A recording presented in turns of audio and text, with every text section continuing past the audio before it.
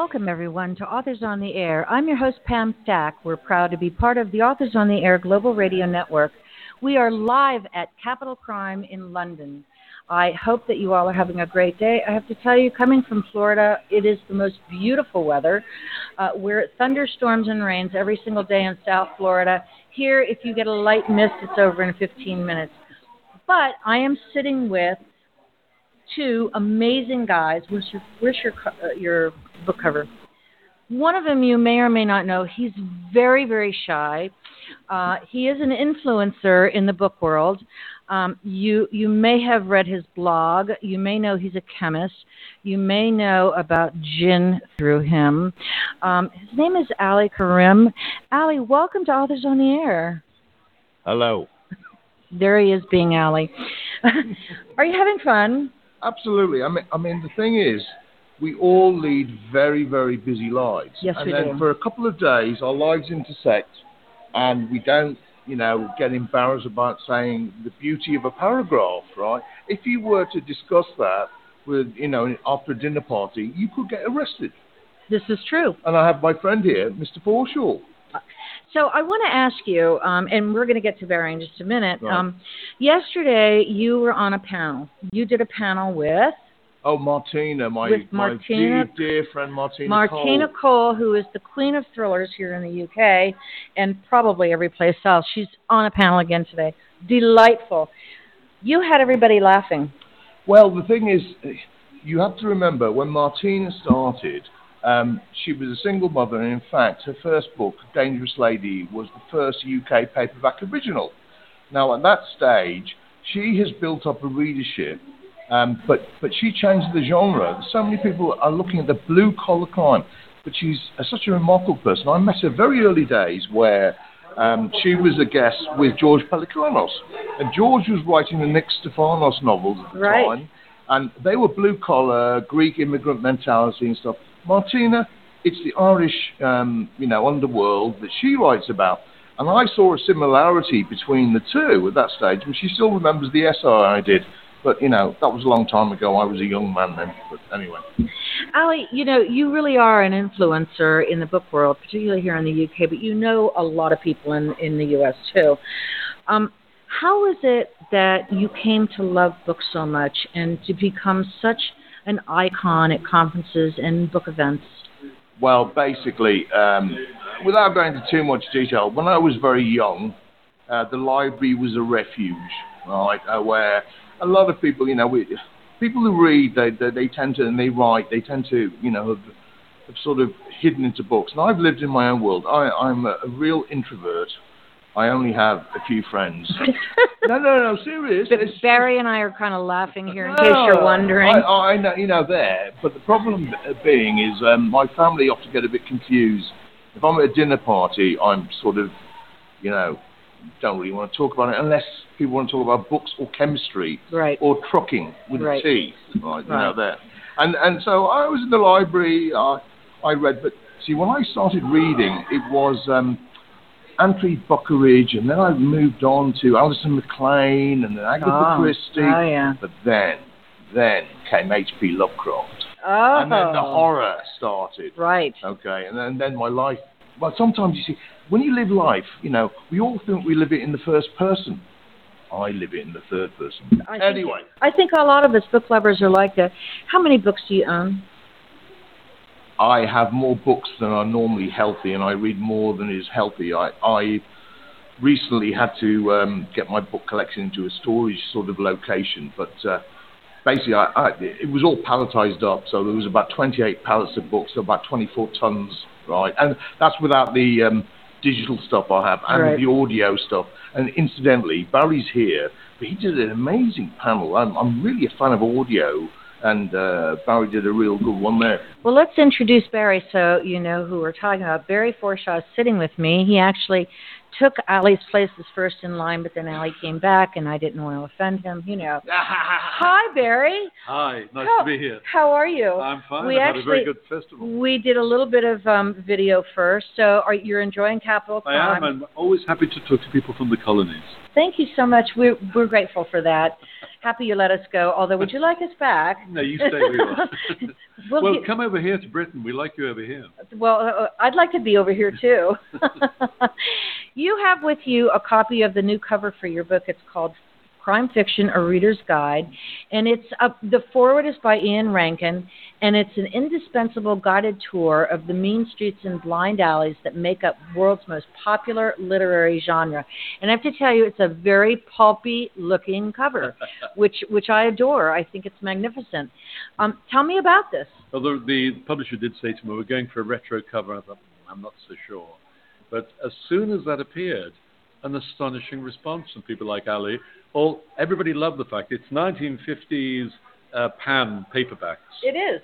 And everybody loves that era, and they love those books. You said you liked Christie. So absolutely. We grew up with This would be considered pulp or noir in the States, but it reminds me of going into a bookstore and spinning around the rack and pulling my book for 25 cents. The rack. Yes. When you say 25 cents, it's interesting because I'm originally from Liverpool. I was with Imran Mahmood, who's here.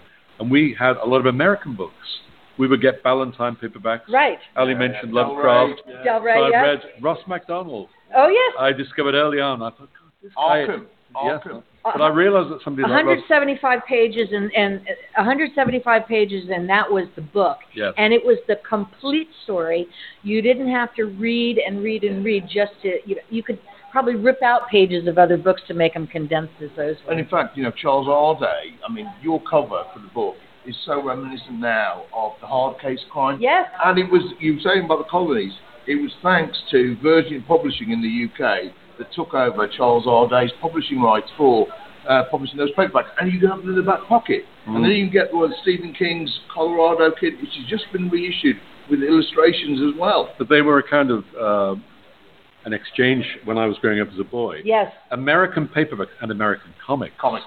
Whenever at school people would open a comic and it was in full colour, which because British comics weren't then, it was the most desired item. It was an object of desire, and the Ballantine paperback was the same. In fact, ironically, I read first The Time Machine and then people like that in the American paperbacks. It's so interesting that you're talking about comics because this does bring us back to the day. My parents would not let my brothers and I read comics. They did not recognize it as a legitimate... They corrupted American youth, did they? They did. So, but any book I wanted to read, that was fine.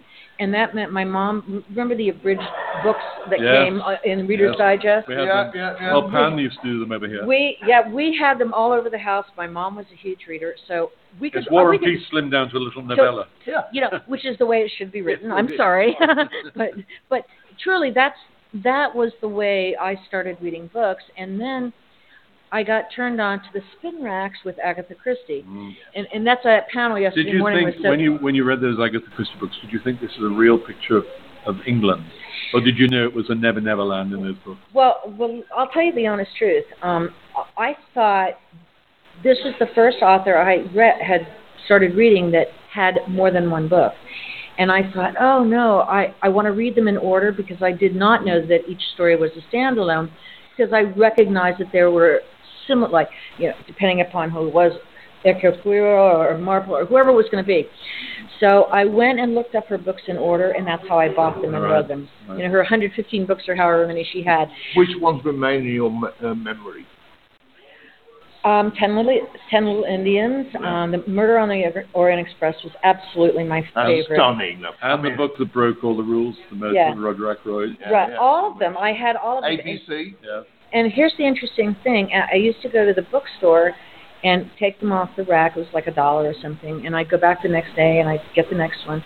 And after about a week, the owner said to me, "What are you doing?" And I said, "Well, I finished reading the book, so I want to read the next one." He said, "Let me see the book that you just bought yesterday." And so I'd walk back, I'd bring him the book. The spine was not even cracked. And he said, "Just give me the books back. You can take them home and read them and bring them back." And that's how I read. That does not sound like a good businessman, then. Well, he was a nice guy, and I think he liked me, and I was young, So we were all young. We were all young. So, once. Barry, tell me about your books. Well, I've written a lot, as Ali knows, books on Brit noir, American noir, Nordic noir, Euro noir, historical noir, pretty well everything. But I hadn't written one book except for a book I worked on with Ali called the British Crime Writing Encyclopedia. Right. But that still was only Britain. So I thought, why not, maybe as the magnum opus, do a book that has everything from Edgar Allan Poe and Charles Dickens and Conan Doyle up to the present. And all the writers here at Capital Crime are in it, I think. Barry, can I interrupt there? Sure. I remember the rough guide, right, which was great, but it was too short. Too short. Right. So well, this going to go into detail. This kind of grew out of a little kernel, which was the Rough Guide to Crime Fiction published by Penguin. And I had Ian Rankin do a foreword for me, as you can see he's done for this one. It says on the Amazon website, Crime Fiction Reader's Guide by Ian Rankin and Barry Forshaw. I don't mind. I don't mind because it will help the sales that Ian Rankin's name is on the cover. But I tried to cover everything, that, and you can't because the genre is changing. You can actually change that, by the way, if you really wanted to, you know. You're probably right, yeah. Well, but he's brilliant anyway, and so that's okay. Let's talk about your books. Why noir? It's a shorthand. A lot of writers like Alexander McCall Smith or American writers said to me, I am not noir. I said, it's a shorthand for crime. Okay. And it's now accepted. But people still want noir to mean dark, rainy streets. Yeah. Well, I think they want, you know, what the film noir portrays. In America, a lot of they call them the neo-noirs, are really more the guy who's, you know, kind of down on his luck and he thinks he sees an opportunity, but sure as heck it's not really going to be an opportunity. And he's going to end up dead. He's dead or worse off than when he started. So there's a little bit of a difference, you know, between what you look at as noir and what that we look at in the United States. Yeah. To me, thriller, mystery, noir, pulp, whatever it is, I'll read it. But I also like other genres. Yeah. Who So what else do you read outside? Did you read horror? Horror is the only thing I won't read. Serious? I used to get scared from Vincent Price and Bela Lugosi movies. Oh, well, Barry also... I thought I knew a lot about horror fiction until I met Barry, right? And he is Mr. Horror. But, you know, my love of Lovecraft, or disturbing stuff, I weird, like Lovecraft, actually. Yeah, the weird. Yeah. And the Mountains of Madness is my favourite. Yeah. What's your favourite Lovecraft? I don't have a favourite because they're all weird to me. All right, what about Barry then? I would go back further, and you did mention Vincent Price. Yeah. So I grew up as a boy on the Vincent Price Poe movies. Called The House of Usher, Pit and the Pendulum. And I knew that Vincent Price had his tongue firmly in his cheek. Right. But they still worked on the level of being... Well, let me tell you what I know about Vincent Price. He put out a limited edition cookbook. Yes. And I had it. That's as close as I came to anything Vincent Price did. He was also a specialist in fine art. Yes, he was. He was the buyer for Sears and Roebuck. And my father was a manager. All right. So it was all, in Miami. That's unusual. That's so really it's bizarre. You know, how about that? 6 Barry, degrees of separation, right? Barry knows all this weird trivia. You do. Yeah, but it's not a good thing. Ali has said that before. It's not a good thing to know as much as we know, because it slightly pushes you onto the autistic spectrum. Retain the information I can retain. It's not a good thing. But we can feel welcome here because we know it all. Exactly. But when you're in with the general populace, as you said earlier, with the general public doesn't really trust people who know all that stuff. But you know something, Barry? Here's the thing: when I go to pub night and they're doing Trivial Pursuit, I want you on my team. Okay, not when it comes to sport though, because I know nothing about. And I know a lot about sports, so we're okay. And Ali knows everything about everything else. No, I don't. He knows about chemistry. I know. No. I could talk for the next hour, if you'd like, on Karim by Thomas Harris, but I choose not to, because I'm in the minority that thinks it's novel. To say that Ali is in the minority of the lost Thomas Harris understates the case greatly. We all liked it. I mean, everybody in there liked it, but we were waiting for something as good as the... No, but this is the problem. You can't, you can't compare. Talk about. Yeah, I know, Red Dragon and Silence of the Lambs were just so exceptional, right? But Karim as a concise 70,000-word exercise, it's not what he's written. It's the gaps within sentences, and you can pick up small. Even Hannibal Rising. Does Thomas Harris pay you to say this? No, but even Hannibal Rising, which is reviled by most quarters. The Ali Karim Show coming to you live from Capital Crime in London. You can remember moments like when Popple tried to climb out of the well he was thrown into by the Lithuanians, and he saw fingernail marks and the words "pourquoi." And that Ali is the only person who remembers that passage from the book. No. So let me ask you both this.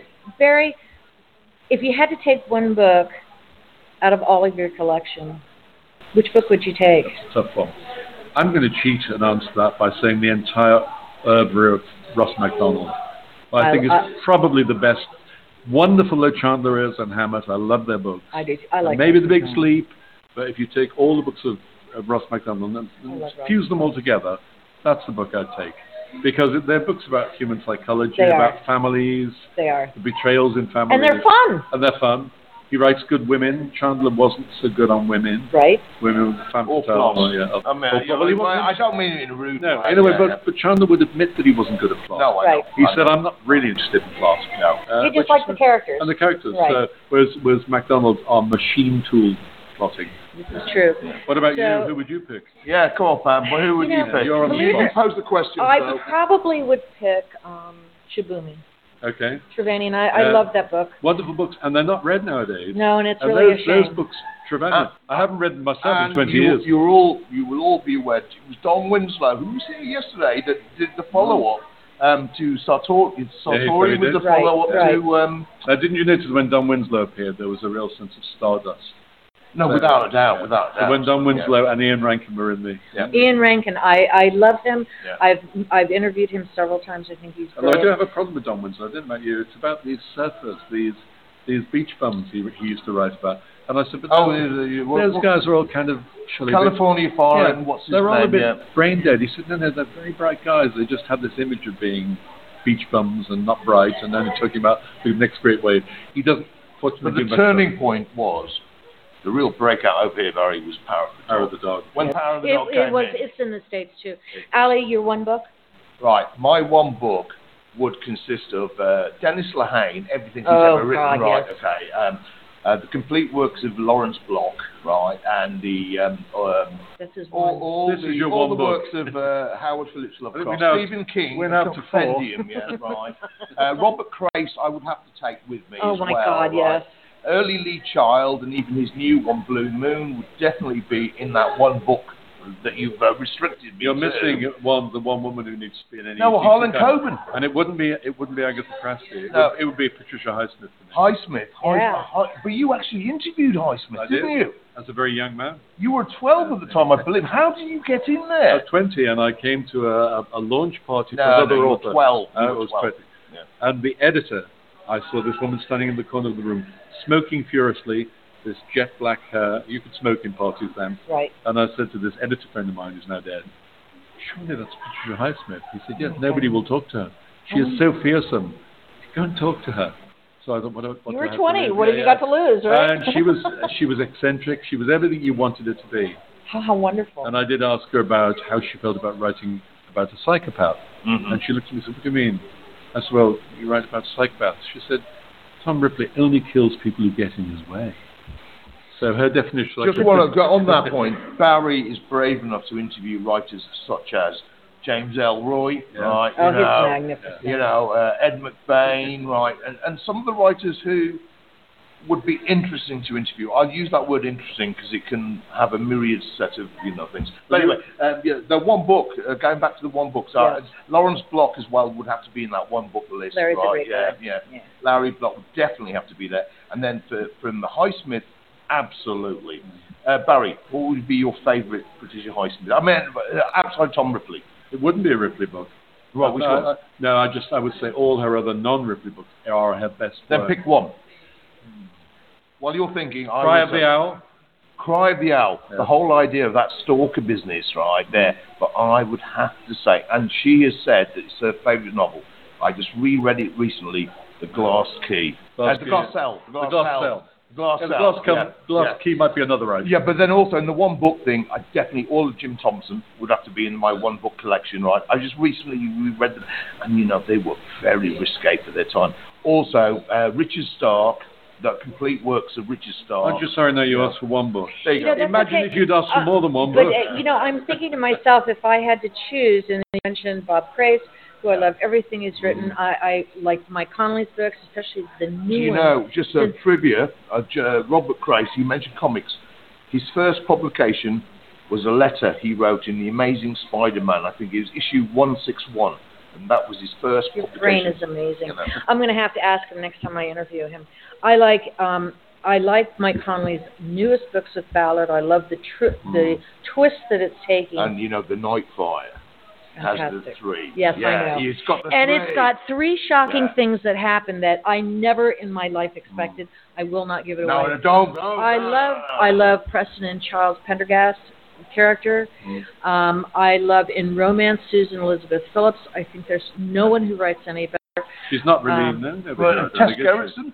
Pardon me? She's not known over here. No, she's not. She is strictly. Tess is wonderful. Tess Gerritsen. Yes. But you know, the new book is really amazing. But and she's very nice too. Yeah, and the thing is, and I'm not saying too much because it's all legal, but Gravity, the film version, right? Right.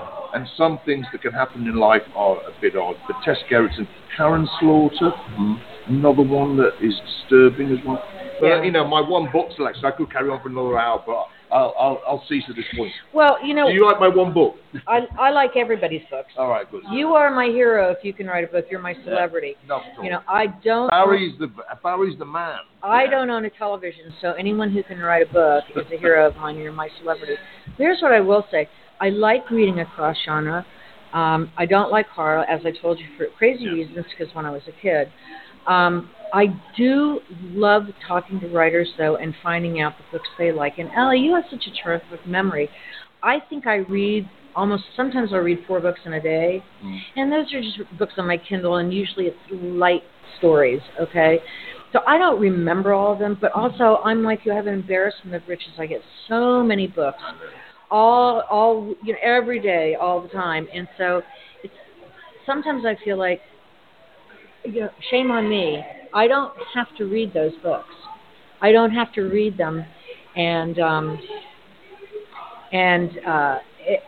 because if they don't catch me in the first page or 2. Yes. There it is.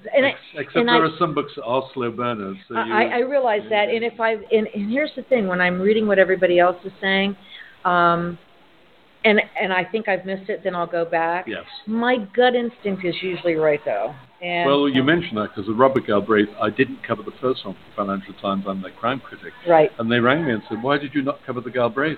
You know who she is." Right. Absolutely. And I said at the time I didn't know who she was. Right. And it's very good, but you would pay more attention to J.K. Rowling than Robert Galbraith. Yeah. But I can't say too much, but the story behind it is. It's almost a crime thriller in its own right. As you say. But we can't we can't talk about it. But anyway, it's really good. I need to get more coffee. Okay, so I'm going to have to dash in a minute. I'm so glad you stopped by. You've been so quiet the whole time. We've hardly seen each other. No worries. It's been a pleasure. And Barry, thank you, Allie. Take care. I'll see you later on, darling. Bye. So Barry, I want to continue on this path of writing and all. You've been a journalist, you've been an interviewer, you've kind of done it all. Yes. Jack of all trades, master of none. I think master. I know you're not. I know you were not reaching for that phrase. But I think master of some. You've been very successful with your book writing. Tell me, did you know from jump? Did you know as a child when you got introduced to books that you were going to write? Interesting question, because when my family home was destroyed from the north of England and it was torn down, my mother suggested I might go into what was left of my bedroom still, and I found 4 A4 notebooks ring bound, which were full of book and film reviews, which I'd written at the age of 12. Wow. And I thought, yes, I'd always wanted to do it. Did you go to school knowing that's what you were going to do, or did you have something else in mind? No, and it's interesting, though, I realised, as Ali was saying earlier, you realise you're slightly different from your schoolmates. They were all, football was the thing. Right. And that's when you said, I don't know that much about sports. So I would stand outside the English class, and I would tell them about the book we were all supposed to have read, because I was the only one who'd read it. The one who'd read it. So I would give them the quick précis of the book that we were supposed to have read. I never aspired to be a sports type at all. So I suppose, in a way, there was a nerdiness there, which hopefully I have overcome. But well, I wear the label proudly. If someone wants to tell me I'm a book nerd, I'm kind of happy with that. It's not a bad label. It is not anymore, that's for sure. Particularly now when you see, I often speak to parents and say, do your kids read? And they tend to say yes because I'm mixed with people who are in the book world. So their kids would read. But I worry about the future in America, Britain. I do too. I've noticed when I'm sitting on the tube as I'm trying to get around, maneuver my way around, I see a lot of young people. Now I've got a Kindle book on my phone, even if it's only just a couple stops from one to the other. everybody else is, their head is down. I'm afraid for their posture will never Tell be me normal. about it. Their posture will never be normal, and I think there really can't be anything on Snapchat or Reddit or those other places that is any more. How will you know about the world? What you're talking about is the dumbing down of both our nations. Yes. Both America and Britain have a dumbing down. It's horrible. And it's depressing. It's very depressing. So there isn't the patience to read even a short book. You know, I went back to school and was taking an English literature class, and the professor was lovely. And he said, okay, I want everyone to read Prince of Tides, which I had read long before. He said, you know, we're going to do 5 books this semester, and you're going to choose one to write your thesis on. So I reread Prince of Tides and forgot how much I fell in love with it. And so ended up reading the whole book out loud. So because, you know, it's a different part of your brain that's hearing it. It is. And so when I... Very good idea to read from books out loud. Because you get the beauty of the words or just the flow of the action or the dialogue. So, and then I wrote my thesis and did very, very well on it. And he said, I wish all of my students were mature students like you. Well, that is a compliment of sorts. Well, kind of, you know. You see, it's easy for our generation because there were not the distractions when we were kids that there are kids today. That's not letting them off the hook. That's because true. Because bright kids still can read books if they want. Right. We didn't have Snapchat or whatever. And you know, I'm kind of grateful that my phone is not a smartphone. It's kind of a, you know, high school graduate phone. Yeah, exactly. You know, so I can do just what I have to do to stay out of town and not worry. Otherwise, I would hate to think that I'd be, you know, glued to my phone doing those apps and everything. And that's good reading time when you're doing all that stuff. It really is. And you know, I'm very blessed to have, like I was saying to you, an abundance of books to choose from. Is there anyone you want to talk to that you haven't had a chance to interview? Actually, interesting you say that. Of most of the modern age writers I have managed to speak to. At the age of 20, coming to London from the north, I made a point as a journalist of speaking to as many as I could. So it'd be nice to go back in a time machine and speak to Conan Doyle, say, Christie. Christie, for sure. But there are so many fantastic writers around today. I don't feel deprived. Anybody alive that you'd like to talk to? Any U.S. writers that you'd like to talk to? I managed to bag most of them. Really? From James Ellroy onwards. James Ellroy, I knew would be tough. Right. And he doesn't suffer fools gladly, No, and he doesn't like interviews. But he's brilliant. But I realized that there was an entree for me when I went to interview him. His latest book was Perfidia. And I went to him, and his publicist said he'd chewed up several people already. I said, don't worry, I'm a man more his age. And I said to him, I am the only person interviewing you who could sing Perfidia, the song. He said, go ahead. So by singing Perfidia, I think he has no time for younger people.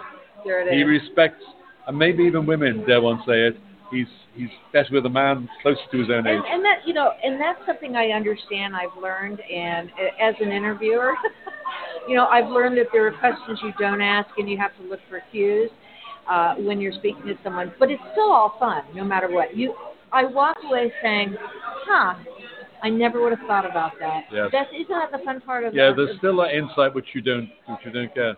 I've managed to speak to people like we were talking about Tess Gerritsen earlier. Right. Patricia Cornwell, an interesting woman. Yeah. Very interesting woman. Yeah. Conflicted in some ways, and that's what makes her an interesting writer. I think she's the first to admit. Yes. Of course, being English, most of the English writers are available. Someone sees them all the time. It's so funny to me. What is your favorite part of Capital Crime so far? The ambience. I went to Bloody Scotland, the very first Bloody Scotland, and that, like this one, was a festival that hit the ground running. There's a kind of a vibe. There's a vibe going on. It's electric, isn't it? Yeah. But you know, the real measure of success is someone like you being here. Thank you. Once we get the Americans here, we're doing okay. Adam asked me last year at Thriller Fest, he said, will you come over and broadcast live? And I said, yes. And that was it. My brother gave me the trip as a birthday present. My birthday is... So how do you find British conventions compared to, say, BoucherCon? I don't like the silly things that go on at a lot of the U.S. conferences. They feel like they have to play games. I can do without that. Very selective about who they put on panels and who they won't. I don't like that. I want a nice, diverse. I want to see who I like to read Yes. on panels. I don't want, only one author who's of a particular sales stature being featured. It should, because truly, you're not competing against your fellow writers. You're just competing against your own last book. Absolutely. Good point. Yeah. What we don't understand in Britain, though, at Bouchercon is things like cat mysteries. They don't play here at all. Cozies don't do well. We have our cozies, but we don't get animal solving. Right. Why there is a debate or quilt mysteries or. I know. Huge. It's a whole subgenre that does really well. And believe me, it is a growing thing. I actually produced a show for just strictly for cozies. It is very popular, and Well, I suppose the British invented cozies with Agatha Christie and. There you go. There you go. And the fact is, this is how I feel. Someone is reading, I'm happy. Yes, I agree. And so there was a lot of fuss about when J.K. Rowling's books were being read by adults on trains. Some people were saying it's a disgrace to see adults reading her, but I felt with you, people are reading.